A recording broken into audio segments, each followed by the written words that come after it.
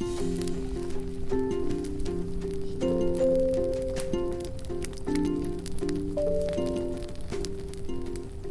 everyone, I hope you're hungry.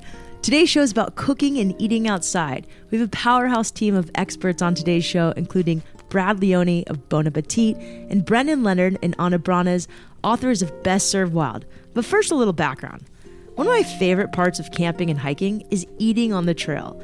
Everything tastes 10 times better when you're enjoying it outside after a long day of hiking or surfing. In fact, the food I ate on a camping trip made me fall in love with camping in the first place. It was my first multi-day adventure. I was a sophomore in high school on the surf team. The mom of a teammate took us camping for 3 nights on the beach. We surfed all day, then came in to eat homemade spaghetti and meatballs over fire, tacos, and the most delicious food. It was the most incredible thing to surf all day, then fill up on the most delicious, yummy food. One of my favorite memories as a kid is when my stepdad took us camping and he'd make us Rocky Mountain toast, also known as egg in the hole or toad in the hole, where you basically cut a hole in your toast, crack an egg into it, and it's still one of my favorite things to eat outside. But last year, I went on an all-women's overnight adventure with REI, and apparently I forgot everything I learned as a kid. I'd been focusing so much on this lightweight hiking training. All I brought to eat were some rice cakes with almond butter, a packet of instant soup, and some oatmeal cookies. Wah, wah, wah. When the other women started busting out water bottles filled with tasty beverages and the ingredients to make fajitas, I was so embarrassed to show them what I'd brought. Luckily, they were kind enough to share, and that's one of my favorite things about enjoying a meal in the outdoors. It brings people together. It's so much easier to cook a group meal for one person to man the fire and make sure the coals are hot, while another chops the ingredients and another tells the stories. And it's not only a long day of physical activity that makes the food taste so good, it's also knowing you contributed something to make a nourishing meal. I'm Shelby Stanger, and this is Wild Ideas Worth Living.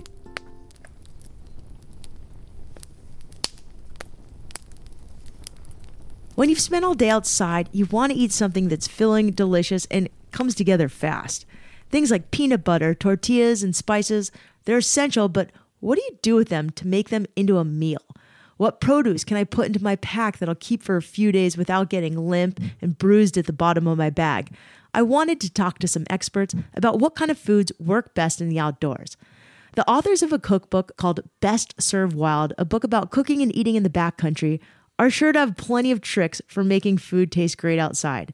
It was written by my friend Leonard, an ultra runner, creative, and hiker who spends a lot of time thinking about food as fuel, and his friend Anna Brones, an author and chef who's done a lot of bike touring and focuses on eating nutritious whole foods. Anna's outlook on both food and nature was very much influenced by her upbringing in the Pacific Northwest and her Swedish mother, who taught her not only how to cook, but placed a lot of value on spending time outside. Now, as an author and artist with plenty of cookbooks under her belt, Anna has a passion for slowing down both our food and our lives. Also a note, you'll hear a couple of these experts talk about umami. It's the 5th flavor, the main 4 being salty, sweet, bitter, and sour. And it's the Japanese word for savory.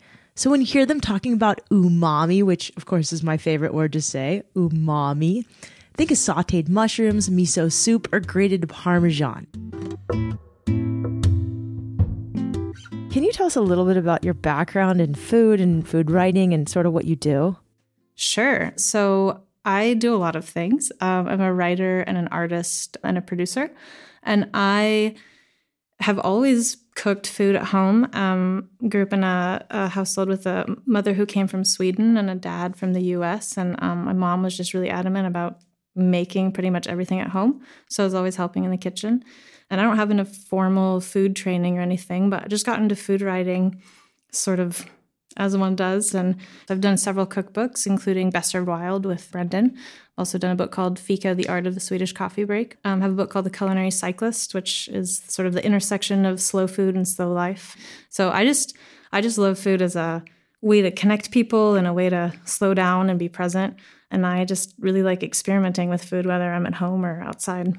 So I grew up sort of a non-traditional American upbringing, I guess. We always ate a lot of like whole grains and vegetables growing up. Meanwhile, all of my friends were, bringing like bologna sandwiches to school. And I had like sandwiches with sprouts, which were very untradeable. But I was just always like, grew up in the country and just made a lot of stuff at home. I mean, I think Swedish food and Swedish cooking is very sort of simple and down to earth. And that's just kind of like how I grew up. And so I was always helping my mom in the kitchen and was always excited about that and didn't really realize that that was like a special thing. Probably until after college when I just cooked a lot and I sort of started realizing that a lot of my friends didn't necessarily do a lot of cooking or didn't really know a lot about cooking.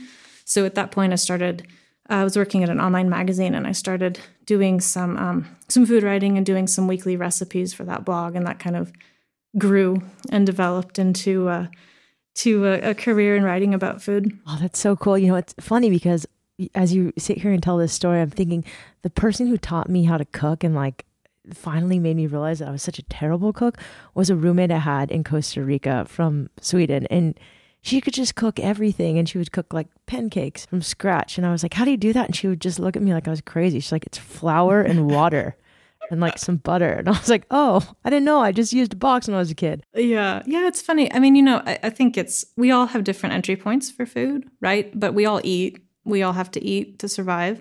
And so that's why I think food is such a great like common denominator. And it's really a great way to come together for people. But I think, we all come at it from very different backgrounds. And so I have a lot of friends that are really excited about cooking, but did not grow up cooking. I mean, my husband, he loves to cook, loves food. And he grew up on like baked bean sandwiches. He's from Australia, and baked bean sandwiches are apparently a thing, which sound terrible to me. They're cold. That's so gross. I've never had one. It sounds awful.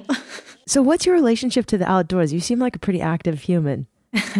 Well, I grew up in the Northwest, and like I said, Swedish mom, American dad. I think Swedish culture has a lot of just nature in the everyday. So I would say that I just grew up in the country and on a piece of property and just spent most of it's the Northwest. So whenever it was fairly nice out, would be outside. Definitely was just like running around barefoot all summer long. I was a camp counselor for a long time. So was really excited about getting kids outside.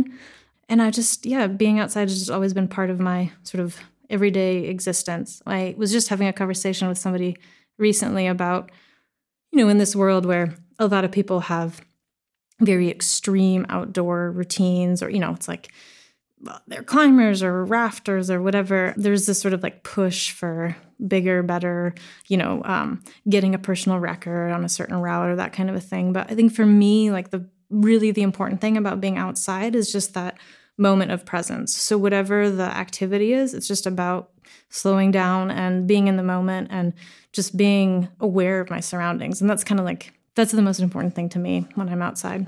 Well said. I mean, that's sort of what we're trying to push right now is we're trying to expand, at least this year for me, I had a lot of really, extreme rock climbers and ultra runners on the first and second year. And this year, I've just wanted to expand the definition of adventure. But part of adventure is eating. And I'd love to talk to you about food outside because that's what the show is about. It's about cooking outside. So talk to me about your experience cooking outside and your cookbook. And then I want to get into the details. Yeah. Well, I think like with anything that we do, if we do something fairly regularly and it's just sort of part of our normal activity, we don't really think of that as special or particularly different. And I think just like I grew up cooking food, I think making food outside and just experimenting with food outside has always been something that I've done. So, when I have a lot of friends now, they're like, what should I make outside? And I'm like, I don't know. Just like, what do you have with you? Just like experiment. But it's for me, that's just always been, I've always loved experimenting at home. And I think spending a lot of time on camping trips with my parents when I grew up, I mean, we'd always have really good food. I remember specifically on a trip along, I think we were on the Oregon coast, and my mom had made this it was like a pine nut couscous apricot salad thing that she made like on trail. Amazing. And I just have this really distinct memory of that meal, which I love. And then there's a few other sort of, as I was younger, there's things that stick out. So I went to this YMCA camp for a long time. And when I was in 6th grade, 3 days of that 2 weeks, you got to go on this overnight backpacking trip. And I remember that one of the things was pancakes is like a really, just common kind of backpacking camp food, right? Just it's like a mix and add water. And one of the counselors had M&Ms with them. And that was like the special thing, was you got to put the M&Ms in the pancakes. And at the, in sixth grade, you're actually technically not allowed to like be on the stoves. Like the counselors are supposed to do it. But I was like, I've grown up camping and I know my way around a stove. And they're like, well, if you want to make the pancakes on it, like have at it. So I was just like making all the pancakes for everyone on the trip, which is just a memory that sticks out. M&Ms and pancakes. That's like a really good addition. I'm going to have to try that one. It's like it's pretty simple, right? Yeah, it's it not sounds too delicious. Complicated. Yeah, but it's like, that's my strategy for cooking outside is like, if you can just find the one simple thing that kind of is a game changer, those are the things that kind of take outdoor food, I think, to the, to a different level than just, throwing together something super simple. The thing about food outside, though, is like anything tastes good. I mean, you really, like any mediocre meal at home, if you make it outside, even if you're just like at a picnic on a day trip, it's still going to taste better than it did at home. That's the beauty of it. So true.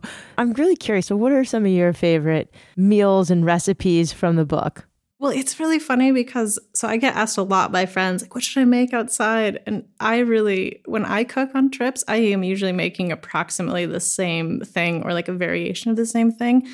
So there's a peanut sauce recipe in the book that I make a lot. And I usually don't measure when I'm on trail. So that sauce can taste different at different times. What's in the peanut sauce? So it's peanut butter and some soy sauce and some sesame oil, a little bit of rice vinegar if you have it. And then if you have it, some chopped garlic and fresh ginger. And then you add a little, so you kind of do that up. And then at the end, you add water to it, which helps to kind of make in that thickened sauce situation. Yeah, and that's like great on noodles. It's great on vegetables. It's great in a spoon. I was going to say I'd eat it plain. Yeah. And I even make that one at home too. So yum. We love making spring rolls, so I'll have to try that with those. Oh, yum. Yeah. No, that's a great one. I also think like I feel like the book, and even just outside of the book, but how I cook normally if I'm outside, it's really just about like, what ingredients are you going to have with you normally? Because I think sometimes it's easy to be like, okay, I'm going on a trip. I want to make like a fancy thing. And then like all of a sudden you have like 10 ingredients that you sort of, one, don't cook with regularly, or two, like would never have with you on a trip. And I think it's fun to sort of play around with things that, like peanut butter is such like a base staple for a lot of people, I think. Same with like trail mix, right? So there's a couple of recipes in the book that use trail mix in a variety of ways, like tossing some in pancakes because you have it there with you. Tell me a couple more recipes that you love. There's like a red lentil dal recipe in there, and like lentils. So I do a lot of bike touring, and so when you're bike touring, you can get away with a little bit more weight than you can when you're backpacking. But yeah, that one's really I love that one because those red lentils cook up pretty quickly. And then there is I really like having dried mushrooms with me when I'm traveling, just because they're lightweight and you can do a lot with them. So there's just like some dried mushrooms and a pasta recipe in there. And that one's kind of fun. The other one that I really like, which is one of these ones that I just kind of came up with one time because I was trying to use up leftovers, as I think most of us have done on trips. When you're at like the bottom of the stuff sack and you're like, what in God's name can I do with these dried crusts of bread or whatever? But on one of those types of trips, I had a bunch of leftover tortillas that were just kind of like corn tortillas. They were just kind of gross, just dried out and yuck. And you just like drizzle them in a ton of olive oil and then fry them up. And they actually end up becoming kind of crispy. So we have this like, I don't remember what the exact title is in the book, but something like trail nachos or something. And so it's just like those plus like whatever hunk of cheese that you still have left, and then like some red pepper flakes on top. So there's some game changer ingredients that you can take with you to basically make your food taste a little bit better. One of those was peanut butter. Can you give us a couple more of these like game changing ingredients? Yeah, so I think that the best place to start, it kind of depends on what you cook at home. So I think that the best place to start is by identifying sort of what your favorite things are to make at home. And like if you make a lot of sort of Asian-inspired stir fries at home, well, then something that you can have with you is some soy sauce or some fresh ginger or some even sesame oil if you want to go a little above and beyond. If you make a lot of more like, I don't know, Italian-inspired foods at home, like then maybe you have a spice kit that is like a little bit more in that direction. So I think it's always about identifying what you make at home and kind of what you're comfortable making at home, because the trail is like not the time and place to start with an absolutely new recipe. I also think this is the other, because you asked about just different ingredients or special ingredients. There's a recipe in the book that I make a lot, which is you toast up, I usually use almonds, but you can use whatever nuts you want. So you toast up nuts at home or just like do them in a dry frying pan. And then you add salt, and you can even add some spices, and you put that in the food processor and you grind it really finely. And it's just a nice thing to put on top of essentially anything. Just kind of has this like nutty, salty flavor to it, which I feel is sort of that kind of umami flavor that we kind of crave when we're outside and really hungry. Okay, so here's my problem. My favorite food to eat is like salad and salsa and avocados and guacamole. And like those things are really tough on the trail to take with you. My guideline is always to figure out a couple of fresh ingredients that are going to keep longer that you can take and add. Because I think even when you're using, dehydrated or dried meals, it can be really nice to have something fresh with it. So my things that I tend to have are like carrots, keep for essentially forever, even if they're at the bottom of your backpack in like 90-degree weather for a week, they're going to be fine. Like I mentioned, fresh ginger is a really good one too. It's just like that one keeps pretty long. Fresh garlic. Onions can be really good. Those can keep for a while. So like, unfortunately, salad does not do well. No. But I feel like you can have that kind of like freshness flavor from carrots, for example. And I think it's sort of identifying like a couple just fresh items that you can add that will change up a meal a little bit and make you just feel a little bit better about what you're eating. And I find that, dried veggies do the trick. So I can find dried peas, dried carrots, but probably dehydrating them yourself is probably the way to go. Yeah, and I actually haven't, I don't have a dehydrator, and I haven't really experimented, because there's actually, I know a lot of people that do their own, like they'll make chili at home and then dehydrate it and then get to hydrate it back on the trail. That's pretty nuts. The one thing that I do at home pretty often is I make my own dried apples. Oh. So I just do those. I don't have a dehydrator, but those you can do in the oven pretty easily, just at a really low temperature, slice them really thinly. And that's like another thing that I agree with you, that those like dried vegetables, even if you just have one of them, it kind of adds a little bit of extra flavor. So with apples, you just slice them thin and then do you put anything on them, or you just... You can put something on them. I usually do mine on their own, but you could put like cinnamon on them. You could even do cinnamon and sugar. You could do cinnamon and powdered ginger. Yeah, and you slice them pretty thinly and then put them on a baking sheet with either on parchment paper or like a silicone baking mat, just so that they're easy to pull off. And then you do them at like at 200 degrees for time-wise, just depends on how thick you've sliced them. But usually I do mine for somewhere in between an hour to 2 hours, and you just flip them over kind of halfway through. And if you really like don't want to pay attention to them, you kind of do them for like an hour at 200 at night, and then just turn off the oven and like come back to them the next morning. And then they're a little bit crispier than they usually are. Yum. I usually just buy mine already made at the farmer's market, but I like your style.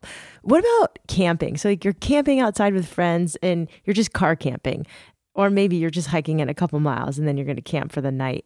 What's like a winning recipe or winning meal to bring to share with friends? Well, so if I'm car camping or just doing a shorter thing, I really like having an appetizer, like not just the main meal. Because I think we get so in this like, oh, here's a one pot meal that we're all gonna just slop into our bowls and that's that. So even if you just have even dried bread, you can slice that up, pour some olive oil on it and just grill it up pretty quickly.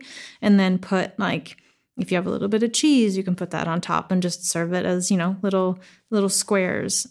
Or in the book, there's like a little panini recipe. So just melt basically any bread that you have, whether it's flatbread or like sandwich bread or tortillas, just putting a little bit of cheese in there with whatever, like apples or bell pepper or, just kind of playing around with that and then just serving that ahead of time. I like that. I think that makes people like that when you pull out an appetizer at camp, they're like, whoa. That's good advice. Yeah. One of my favorite ones that we ever had was on a bike trip a couple of years ago. We biked down the Pacific coast and we'd been at a farmer's market in Mendocino, and we'd bought shishito peppers, which are those kind of small green ones. And we just fried those up in some olive oil and like I always have sea salt with me. So we just put some sea salt on top of them. And there was some other bike travelers next to us. And we're like, hey, do you guys want some of this? And they were just like, what?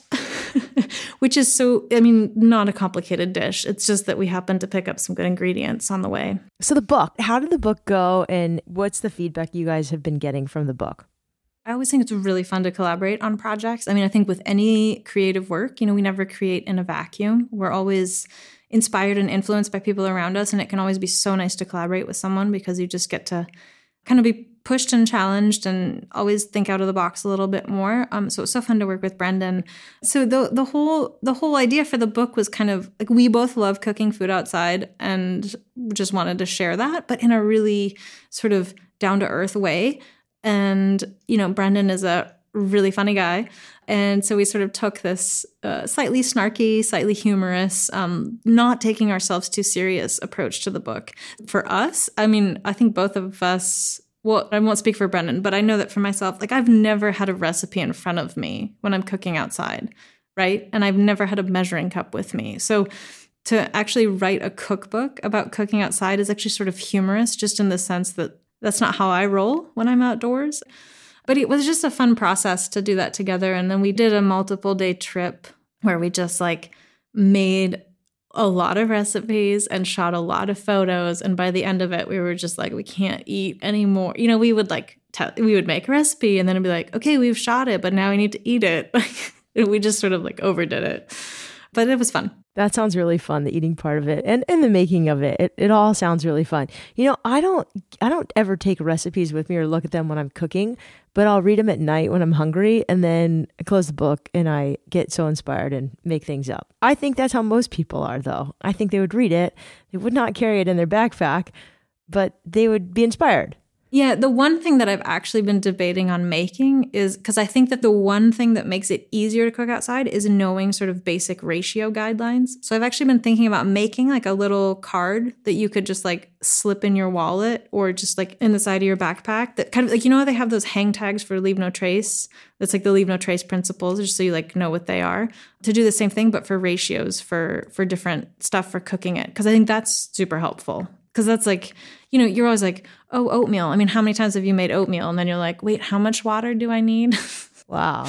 I totally agree. Winging it doesn't always work, especially when you're messing up quinoa or rice or. Yeah. Yeah. You can ask Johnny, my partner in the kitchen, how much I mess up rice. I'm one of those people that will pick rice up halfway through and stir it. I do rice so rarely. I always have to look. I just don't even. Looking is and fine. And then I'm am I doing it right? But then I stir it, which is what you're not supposed to do. I think though, when you're cooking outside, it's better to err on too much water than too little.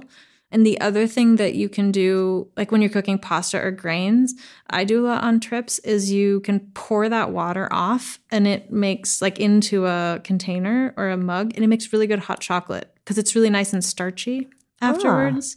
So then you're not wasting that water. So you just add your cacao and your stevia or whatever. Yeah, I even made it once with leftover water that I had rehydrated dried mushrooms in, and it was really good. When it comes to cooking outside, just one piece of advice that was either given to you or that you like to give to people. I love the advice, if it's outside, it just tastes good, but anything else?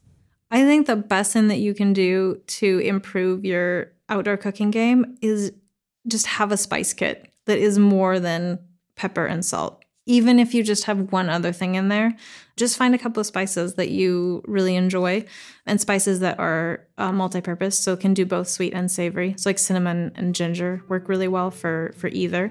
And I think that is just whatever you're making, you can always add a couple of extra spices to it. It's going to taste a lot better.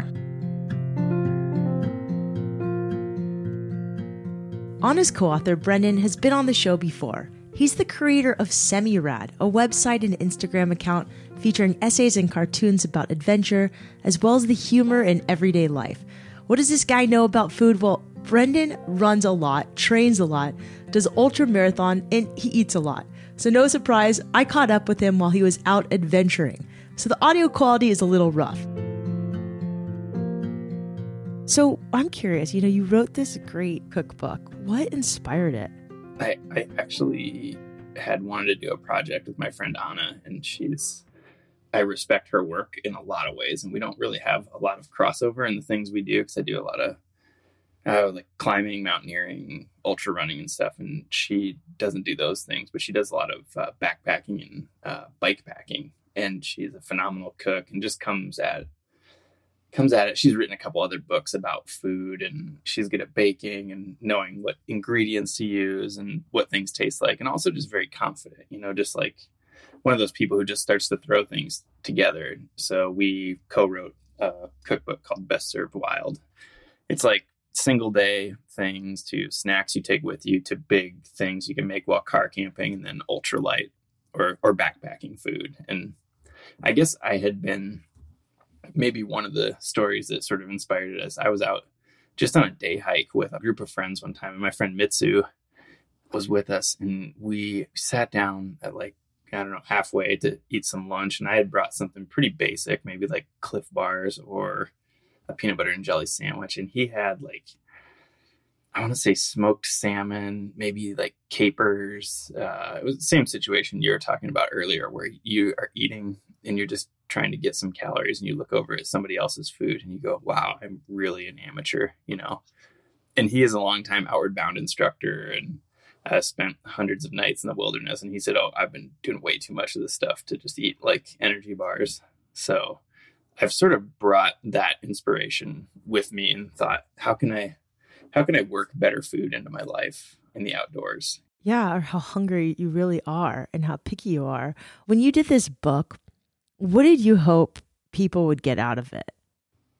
Yeah, I mean, just more joy about food, I think, and I think a lot of people kind of food is one of the last things they think of when they're getting ready to go on a trip, maybe, and they grab some like freeze-dried stuff from when they're at the gear shop. And they're like, do I have my tent? Do I have my sleeping bag? Do I have this? Do I have that? And then food. Oh, what are we going to do about food? And it can be a little daunting, but I don't think it has to be. I always think of what did you cook, when you were a sophomore in college or the first time you were living on your own? It was probably really simple. Just make that when you go backpacking. The first thing everybody cooks is macaroni and cheese. And of course, yeah, take that backpacking. It's 800 calories and all you need is the box, some water. And I think you're supposed to put, the recipe probably says milk and butter, but I just take out a little jar of olive oil with me, a little plastic, 2 ounces of it. And it's great. So what are your favorite recipes? I'd love for you to start diving in and telling us breakfast, lunch, dinner, an ideal day. Give me a little mix, a little car camping, something more elaborate, something for really easy, lightweight.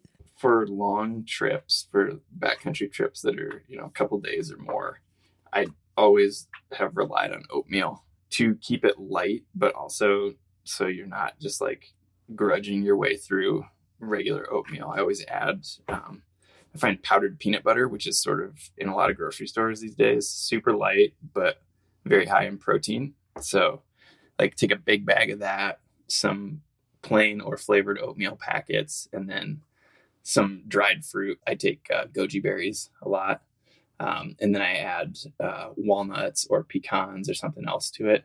So it becomes this, you can get it up to probably close to 700 some calories.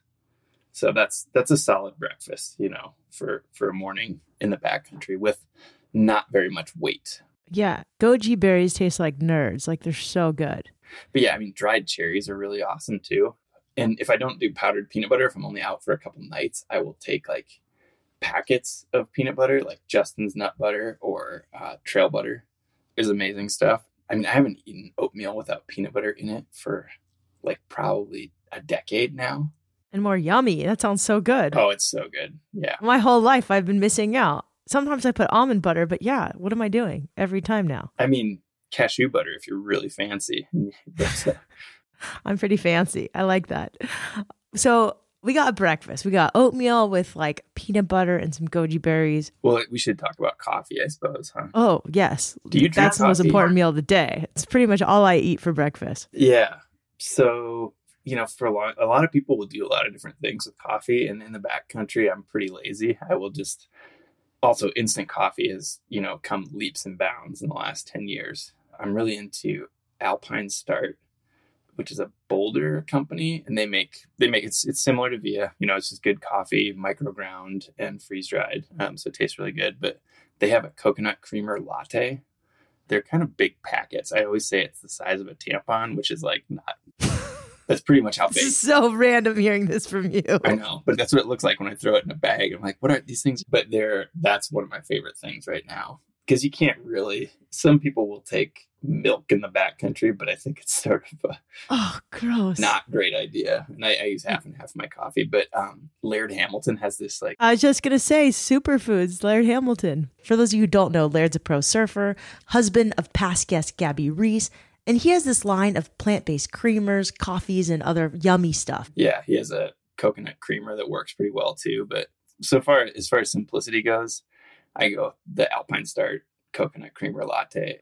But yeah, that's coffee. And lunch, gosh, in the backcountry, it can sort of be anything. I do like a variety of sort of like trail mixes or tortillas and other things. My favorite thing to do for single day things, well, there's two things now, is to take a frozen breakfast burrito from just like the freezer section of the supermarket or say a 7-Eleven and just keep that in my backpack and let it thaw throughout the day. Isn't it soggy? No.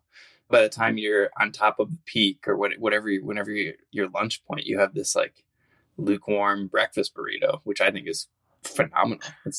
I love it. So I eat those actually when I do super long trail runs as well, or ultra marathons. I'll pack just thawed breakfast burritos and eat them a half a burrito at a time just to get some real calories. And also I learned this trick from a mountain guide in the Sierras. I did this 4-day Mount Whitney climb for a fundraiser. So it was a bunch of us and on a guided trip, and we were there. And like day 3 or 4, I asked this guide, Chris, like, every day I look over here at lunch and I see you eating a slice of pizza. What are you doing? Did you just pack a whole pizza back here? And he goes, oh yeah, the night before these 4-day trips, I will just buy a frozen pizza at the supermarket, bake it, and then I'll cut it into, 4 slices. And then every day I have a slice of pizza on this trip. And I thought, oh my God, this guy's a genius, So I did this on my last ultra marathon. I made 2 vegan pizzas, cut them in half and folded them into like basically quesadillas and put them in plastic bags. And every time I met back up with my wife at an aid station, I'd grab one and just walk off eating pizza. I'm like, this is fantastic. And it's 400, 500 calories for that. So that's one of my favorite lunch things to do. So dinner, this is the one that I think it's the hardest one, I think, for most people. Yeah. There's a lot of things like we typically go to pasta, right? Like as far as like what we're going to use, like rice or some sort of pasta noodles or anything. And you look at the directions on a bag of pasta and it says to boil it for 8 to 11 minutes for al dente pasta. And you think, gosh, that's a lot of gas I have to take backpacking. And it would get pretty heavy if you were just going to boil your pasta all the way through. But I learned a trick from a friend. I think my first camping trip ever, he had thru hiked the Appalachian Trail and he was cooking Annie's macaroni and cheese for dinner. And he's like, yeah, just bring it to a boil it for 1 minute, turn the gas off, leave the lid on and let it sit for 9 minutes. And then it's done. And it was a revelation for me. It's like, wow, you don't actually have to cook it. It's just literally, it's like soaking in warm water and it's totally fine. Genius. That's a good hack. I appreciate that one. So most of your dinners are pasta or rice. How do you make it like really yummy? I mean, you can add soup vegetables, pieces of cheese. I always take hot sauce or... You take hot sauce with you on your trips? Oh, totally. They actually are selling like single serving sriracha packets at REI now. Like you can buy a bag of like 50 of them. Wow, that's a good to know. REI for the win and sriracha. Well done on making those. How about dessert? Like I've got a chocolate sweet tooth. Always. For pretty much every meal, I want chocolate afterwards. Do you have like any dessert-y recipes? Do, like, hard candies, or we have recipes to make like cookies and stuff in our cookbook, but I usually would get things that can't break very easily, like Paul Newman's miniature chocolate chip cookies. Those things are incredibly durable in a backpack. Harder chocolate candies like dark chocolate M&Ms and stuff like that, I will rely on those. Any tricks for gear, So and cooking as far tools? as like little containers to pack stuff in, Nalgene makes this. I think it's like a kit of, I want to say 5 or 6 really small bottles, and that works pretty well to pour olive oil into. And I still have really never found like 100% watertight olive oil container. So what I end up doing is a small plastic jar with a screw-on lid, and then put that inside a plastic bag because it's going to leak anyway. There are these old school. The company that makes them is Coughlin's, and you'll see them in REI. They make all kinds of stuff. Like I think they make a like a campfire grilled cheese maker thing. But what I use is these refillable tubes. So it's essentially like a toothpaste tube with no closure on the back end, and you put this little pinching thing on it, and you can take a ton of peanut butter back in the backcountry with those. And then I do everything with like the basic $1 REI Lexan spoon, and I will like saw off the end of the handle so it fits in my pot set, so I won't lose it. And I have this basic MSR pot set that I got when I was working at a nonprofit 10 years ago. I've had this pot set for 10 years, and it's 2 pots, and that's it. One handle that's shared between the 2 pots, one lid that's shared between the 2 pots. And depending on the complexity of the trip I'm going on, I just take that. And then stoves, I have been using the MSR Whisper Light Universal. It takes canister fuel, butane, and also white gas. And I like it because it's freestanding. It doesn't sit on top of a gas canister. And the little stoves you can buy that will perch on top of a gas canister are fine, but they're really, in my opinion, inefficient because you can't even build a windscreen for them. So you just have this like canister sitting out with a pot on top of it, and the wind's blowing by, and it's just like sucking all the heat off of your stove. So tough to cook with. And then car camping, I know people make really nice 2-burner stoves, but I will stand by the 2-burner Coleman stove that I think is like, maybe it's $55, but like, yeah, you can spend a couple $100 on a camp stove, or you can get this Coleman stove that's worked for, I don't know, 30 years, for $55. And they sell those green gas canisters at like every hardware store in Walmart in America. So if you're in the middle of nowhere and realize you don't have any gas or you need more gas, you can go get some. And those things, like for my needs, have worked for years. Any tips you can give to people who just, want to make their own food for a multi-day backpacker camping trip that you're just like, here's a couple tenets to remember? You can take a pretty basic recipe for a lot of different things and just make it and make it work for the backcountry. You just have to think of, okay, can I dehydrate the vegetables, or can I buy dehydrated vegetables, or can I substitute something that will be I can carry without having to weigh 10 pounds. And pastas are always good. You can always find dried soup vegetables, things like that. And I think the number one tip I would have is like, even if doesn't look like it's that good, if you make it at home, when you are 10 miles from any road, it's going to taste pretty good. I love that Anna and Brendan's book, Best Served Wild, doesn't take itself too seriously, because it's true. I certainly don't want to bring a cookbook and look at recipes when I'm cooking in the great outdoors. It's all about finding inspiration and putting it to use in the ways it works best for you. When we come back, we talk to Bon Appetit magazine editor and YouTube star Brad Leone about getting the best ingredients and making the perfect camp kitchen setup. When you spend time outside, there's things you just can't find anywhere else, like the whistle of wet wood on a bonfire, the feeling of belonging you have just by being out there, or a river rock that surprisingly looks like the station wagon your parents drove when you were a kid. REI is here to help you find those things and more, to ask big questions and discover more answers outside wherever you are. So visit your local store or rei.com for inspiration to get outdoors and tools to make it easier. Then go find out. Brad Leone has had quite a career, from working at his grandfather's catering company to carpentry to deciding to go to culinary school. Out of school, he got a job as a prep cook and dishwasher at Bon Appetit magazine's test kitchen and he's been there ever since. In 2016, the magazine started a YouTube series called It's Alive with Brad, featuring, you guessed it, Brad and his passion for fermented foods. The show has grown quite a bit. Most of his videos get around 2 million views, and he now has a spin-off series where he travels around to meet people working in or educating others about food. Here's a clip of Brad on his most recent episode where he went to Hawaii to go spearfishing with previous Wild Ideas Worth Living guest, Kimmy Werner.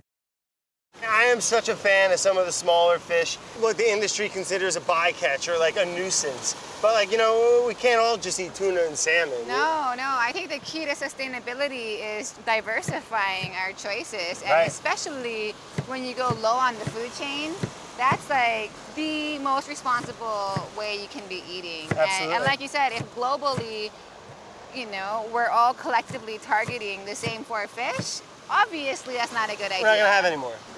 If you've ever seen It's Alive with Brad, you can see the kind of joy Brad gets from cooking his food and eating it, and from just being out in nature. He even did a few episodes all about cooking over a campfire. It's Alive is so good. It's like a cross between a travel show, a food show, a comedy show. Yeah, we started, it's just been It's Alive, which is in the kitchen, and that's like a lot of fermentation and projects. And then we started to dabble with some traveling and going to different farms and seeing where food comes from and the people behind it and the stories behind it. And that's really kind of where my passion lies, and how that can, and then being an outdoorsy guy, it all just kind of, I don't know, it just works, and it just makes me happy. And that's where our second show, It's Alive Going Places, kind of was born from. And that's where we go to one location or, an area and do 4 episodes, like a little mini series.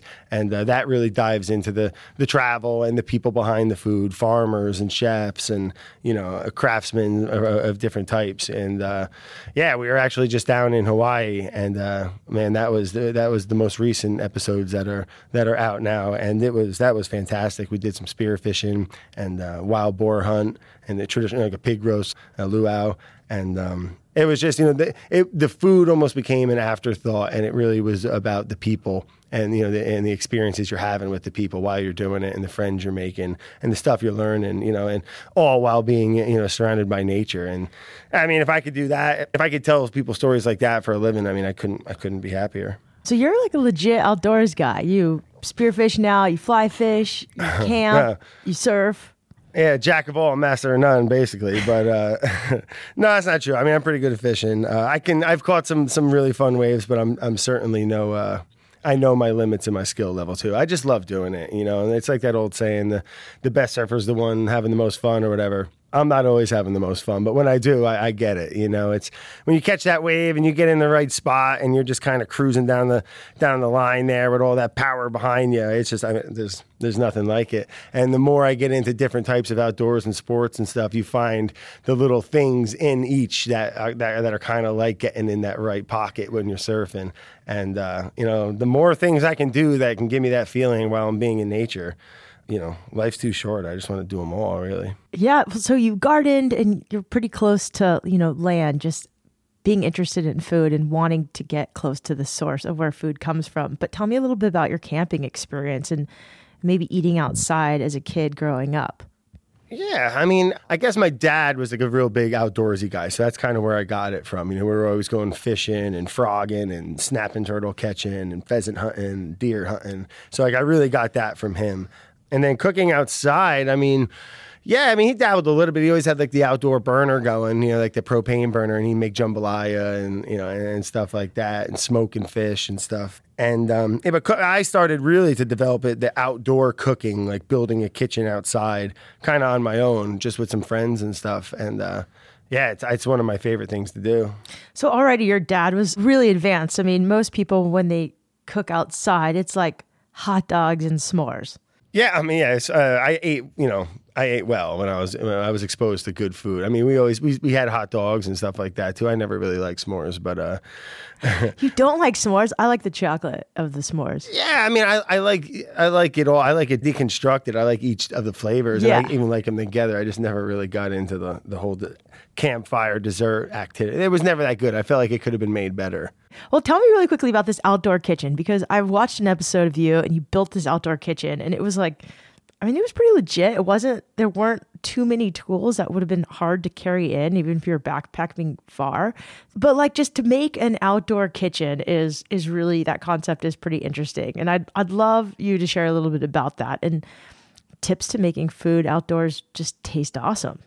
Yeah, well, it's kind of, I think the key to making good outdoor food is you can do a lot of prep at home and just have a really good, solid, broken down pantry of things that you can bring into the woods that could take, a piece of meat or a piece of, whatever, some vegetables, and can just really bring it to another level, like some fermented chili pastes or different types of soy sauce or misos or just things that have big umami is always I find to be super helpful. And then just having like the right tools, I just like things to be real lightweight, cooking on like those wire resting racks. And then, I mean, it could be as complicated as you want it to be. It starts, you got to find the right spot. Somewhere, usually, if you can get a little wind protection, that's really nice. And then just go gather a bunch of rocks. And what I like to do is build like a big U and then like a strip down the center of more rocks. So it's kind of like an M, I guess we'll say. Yeah, so like it'd be like almost like an M. So you could build in the back, you can build a fire, okay? And then in the front of it, when you get the two channels coming down, and these are all rock structures, you could have your little fire pit, and that's where you let the wood burn down. And then because you don't want to cook over burning logs, you want hot coals. So as that starts to burn down, you can scrape them into your two channels. I mean, heck, you could build 15 channels if you want, but 2 usually works, or 3, depending on how much you're cooking, or just 1. But I like to be able to control where you can just have a big burn pile, where, a charcoal factory, as I like to call it, and then you can just pull forward what you need. And it gives you a great opportunity to control the heat too. So I try to do that, and it kind of started with just me and my buddies just hiking in, and we'd bring all kinds of wild stuff in, lobsters and shrimp and, things that you normally wouldn't cook out in the woods. And yeah, I mean, you go for a good, decent little hike, and you're out in the middle of nowhere, and you're eating food like that you could, easily buy it, at a fancy restaurant and for a lot of money. And yeah, it's just, and I think it's a real fun way to celebrate food. Doesn't food just taste different outdoors? Yeah, well, you're usually working a lot harder for it. So I mean, I think like it's always better when you earn it, right? I think there's that element, and yeah, there's something just about being in nature that I think. And you're cooking it. You're usually, it's usually pretty primitive, or with your hands, and you got your smoke. You burned your fingertips. It's like when you sit down and eat it, it's just the food's probably awesome. I hope so, anyway. But like I'm saying, the whole experience I think really feeds into it too. So, what are a few recipes or meals that people can cook outdoors that might blow away their guests? Yeah, I mean, a big favorite of mine, if you can bring a wok out, if you're just doing especially if you're camping out of a car, or I mean, they're not really that heavy. You could probably strap it on the side of a pack or something, but like going out and bringing some pre-cooked rice and some vegetables and just making like a real hot fried rice out in the woods, that's a pretty satisfying one to do. And then just less is more. I would focus more on getting really awesome ingredients and just cooking them perfectly in a simple way. Some good olive oil, some good salt, a little vinegar if you want, or some citrus, or, just letting the things that you're cooking kind of speak for it. Good olive oil, good salt. Is there any other spices that just like work really well outside? Yeah, what I always tend to bring with me is like a seedless pepper flake, like a marasp beer, or like an Aleppo style chili flake, a seedless flake. It just goes on everything so nice, and it bleeds a little color and that flavor into it. It's just a fantastic staple to bring outside.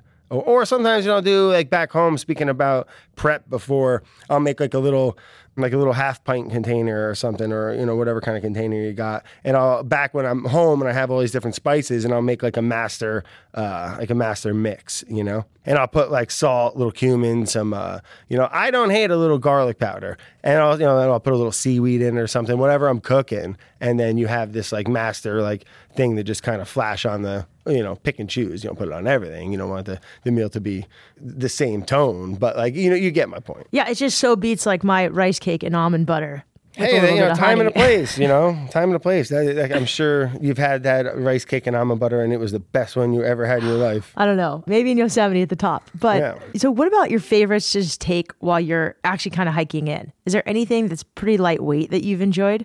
Yeah, I mean, one of my favorite things to absolutely bring out in the woods is tinned fish. Or, some of the companies now do and then there's like vacuum bags where it's like cooked, smoked sardines. Or Patagonia does something. Patagonia does the vacuum bags. I love that. Then you can just bring like little crackers or like a chunk of bread or something. And I mean, that's pretty lightweight. And it's got, I think it's just good, clean energy too. I'm a big fan of dried mangoes and nuts and fruit. So I'll just take a bunch of those different things and throw them in a different, like a pouch or something. And always nibble at that if we're trying to go super light. Different jerkies are I find to be pretty useful out in the woods too. Or, if you're doing something outside where you just need a quick snack, that's kind of a go-to. I'm not a real big sweets guy, but that's probably a good thing. Yeah, you're lucky. I was like, where's the chocolate in this? But hey, listen, I like dark chocolate. Yep, me too. I can get into that. I can nibble that a lot. And that's a good point. I think that would be, I don't do it that often because it always tends to like melt in my bag or my pocket or something. But, true. But the chocolate is a fantastic one. And I think it'd be pretty good, fast energy for you too, right? So you've played around with fermentation a lot on your show and just in your work. Is there any way to, bring fermented foods to increase the flavor of food outdoors, or is that something? I think fermented products are great to bring on a camping trip, especially long-term or even short-term, because, I mean, the way fermentation kind of started, by accident, but also, it was kind of before there was refrigeration and they wanted to make things last longer, and it was kind of to give it a shelf life. So they would ferment things. And so to my point, you don't need to worry about a cooler or ice packs or something. You could take some sauerkraut, put it in a bag, and throw it in your pack, and like you're good, man. And you go, cook a little food a little bit, and then you got your probiotics on you, and you're doing all right. I think that's a great idea. I got to start doing more of that. You're awesome. Tools to bring when you're going, just for like car camping or just like a short hike. You said walk. I've seen you use an axe to cut wood, like any other couple of just tools that you should have on hand. Yeah, a thin, lightweight hatchet is really, really helpful. I'm a big fan of the headlamp. You never know when it starts getting a little darker. It's really nice to have your hands free. I mean, I bring one of those things everywhere. Yeah, and then a knife. I mean, as far as a knife goes, I like to, you think of a knife, it's like this big pointy chef's knife. I like to bring like a Japanese or Chinese vegetable cleaver. It's got the flat end. They're workhorses. You can do like anything with them. And they're easy to pack. And they're my go-to knife. But that is definitely my go-to next level outdoor knife. 4th of July is coming up. Everybody wants to take something that's pretty exciting. Maybe impress their friends or, just impress themselves. Do you have any recipes that you could share just to help people have an enhanced 4th of July meal? Well, I mean, what I like to get, I'm a big fish and seafood guy right out of the gate, but I like to get a nice big chunk of fish if you're going to have some people over, and, like a big chunk of halibut, or, I'm on a big yellowtail, like hamachi kick. That could be a little difficult for some folks to find, but depending where you live, maybe not. Just where you can get a big slab of it with the skin on and just cook it whole. I mean, I think that is, and then, like I said before, less is more. I think simplicity sometimes can really, be some of the best dishes. So a big chunk of fish. A big chunk of fish, and then what do you do with it? All right, so what I've been doing recently, if you can get like a big piece of steel or like a big cast iron, and I like to lay it down, skin down, and let that skin kind of act as a protective barrier and even crisp up. And you can either finish it in the oven or just leave it out on the grill or, on a flat top. Yeah, it really depends on what kind of tools you got, but just getting that skin nice and crispy, and just don't overcook your fish. I think that's the biggest thing people do is they overcook it. You see salmon so often when people, I don't like fish. It's usually because they have a bad experience and it's hammered to hell, and it all starts at the boat, right? So like if when it comes to anything, you got to try to get the best you can get. Get the best ingredients, and then don't overcook it. Don't overcook it, yeah. The little less is more in terms of seasoning. Yeah, I mean with the fish, I don't go. I mean, to each their own. Hey, if you want to if you want to go cover it in, teriyaki sauce, knock yourself out. I mean, I'm sure it'll be delicious. But, if I like to taste the fish. So I just do a little bit of salt, a little olive oil, a little lemon if you want. Sometimes I'll do a little bit of honey if you want to get just a little hint of sweet on it. Yeah, but nothing crazy. I don't like to do nothing too crazy. Steamed fish is fantastic. Get yourself a big slab of fish. Or a bunch of little small ones. I'm just over fillets is what I want, like something with the bones in it. You can cook it whole. You waste so much when you throw away the whole body. You just, cut out the fillet. Let it cook on the bones. And some people get worried, I don't want to eat the bones. But actually, once it's perfectly cooked, the meat just kind of falls off the bones. I've had more bones in fillets than I've had eaten a whole fish, And so much more flavor and juice when you cook it on the bones too. So whole fish, and get something other than tuna and salmon. Got it. That's great advice. And what if you're like a vegan? Yeah, well then eat vegetables. You're like, I can't help you. No, I love vegetables. Get some eggplant or something. Big eggplant guy. 4th of July, I guess it might be a little early for some places. Out here, it's more of an August thing, but you're getting close. I think grilled eggplant is fantastic. I like cooking things on big flat tops, like big planchas, where you can get a nice even consistency, sear all over. You get some of those like Japanese eggplants and just rub it with a little mirin and miso and sear it up. Oh man, I mean, I wouldn't care if there wasn't meat, as long as if you get good vegetables and prepare them right. That sounds delicious. Any parting words of wisdom for people who want to cook food but are like a little intimidated? Yeah, don't be scared. Do it. Have fun. And don't overthink it. I feel like everyone knows how to cook. You just got to stop overthinking it. We're exposed to so much this and that and, new people, all these fancy things. But it can be as simple as you want it to be. And just have fun doing it.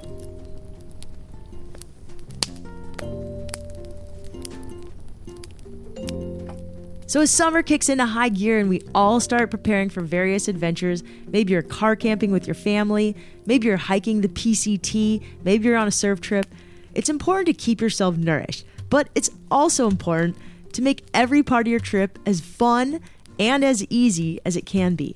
I hope these 3 guests have given you some inspiration for your next outdoor meal, whether it's out of the trunk of your car or buried at the bottom of your pack.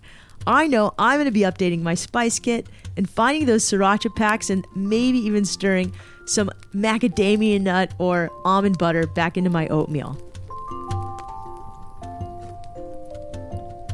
This podcast is produced by REI with the help from Andy Fassler and Chelsea Davis. Thanks so much to Brendan Leonard, to Anna Brones, and to Brad Leone, who are all due for a surf adventure when you guys get to San Diego. And thank you so much to Diana Wade for making such yummy food on our first camping adventure with the La Jolla High Surf Team. Tune in week after next for a conversation with the director of an empowering documentary about pro surfer Bethany Hamilton. As always, we appreciate when you subscribe, rate, and review the show wherever you listen. We've been getting fantastic reviews, and some of you have a wicked sense of humor. I really appreciate them, and they really do help the show grow. Wherever you are, I hope you enjoy your meal, and remember, some of the best adventures often happen when you follow your wildest ideas.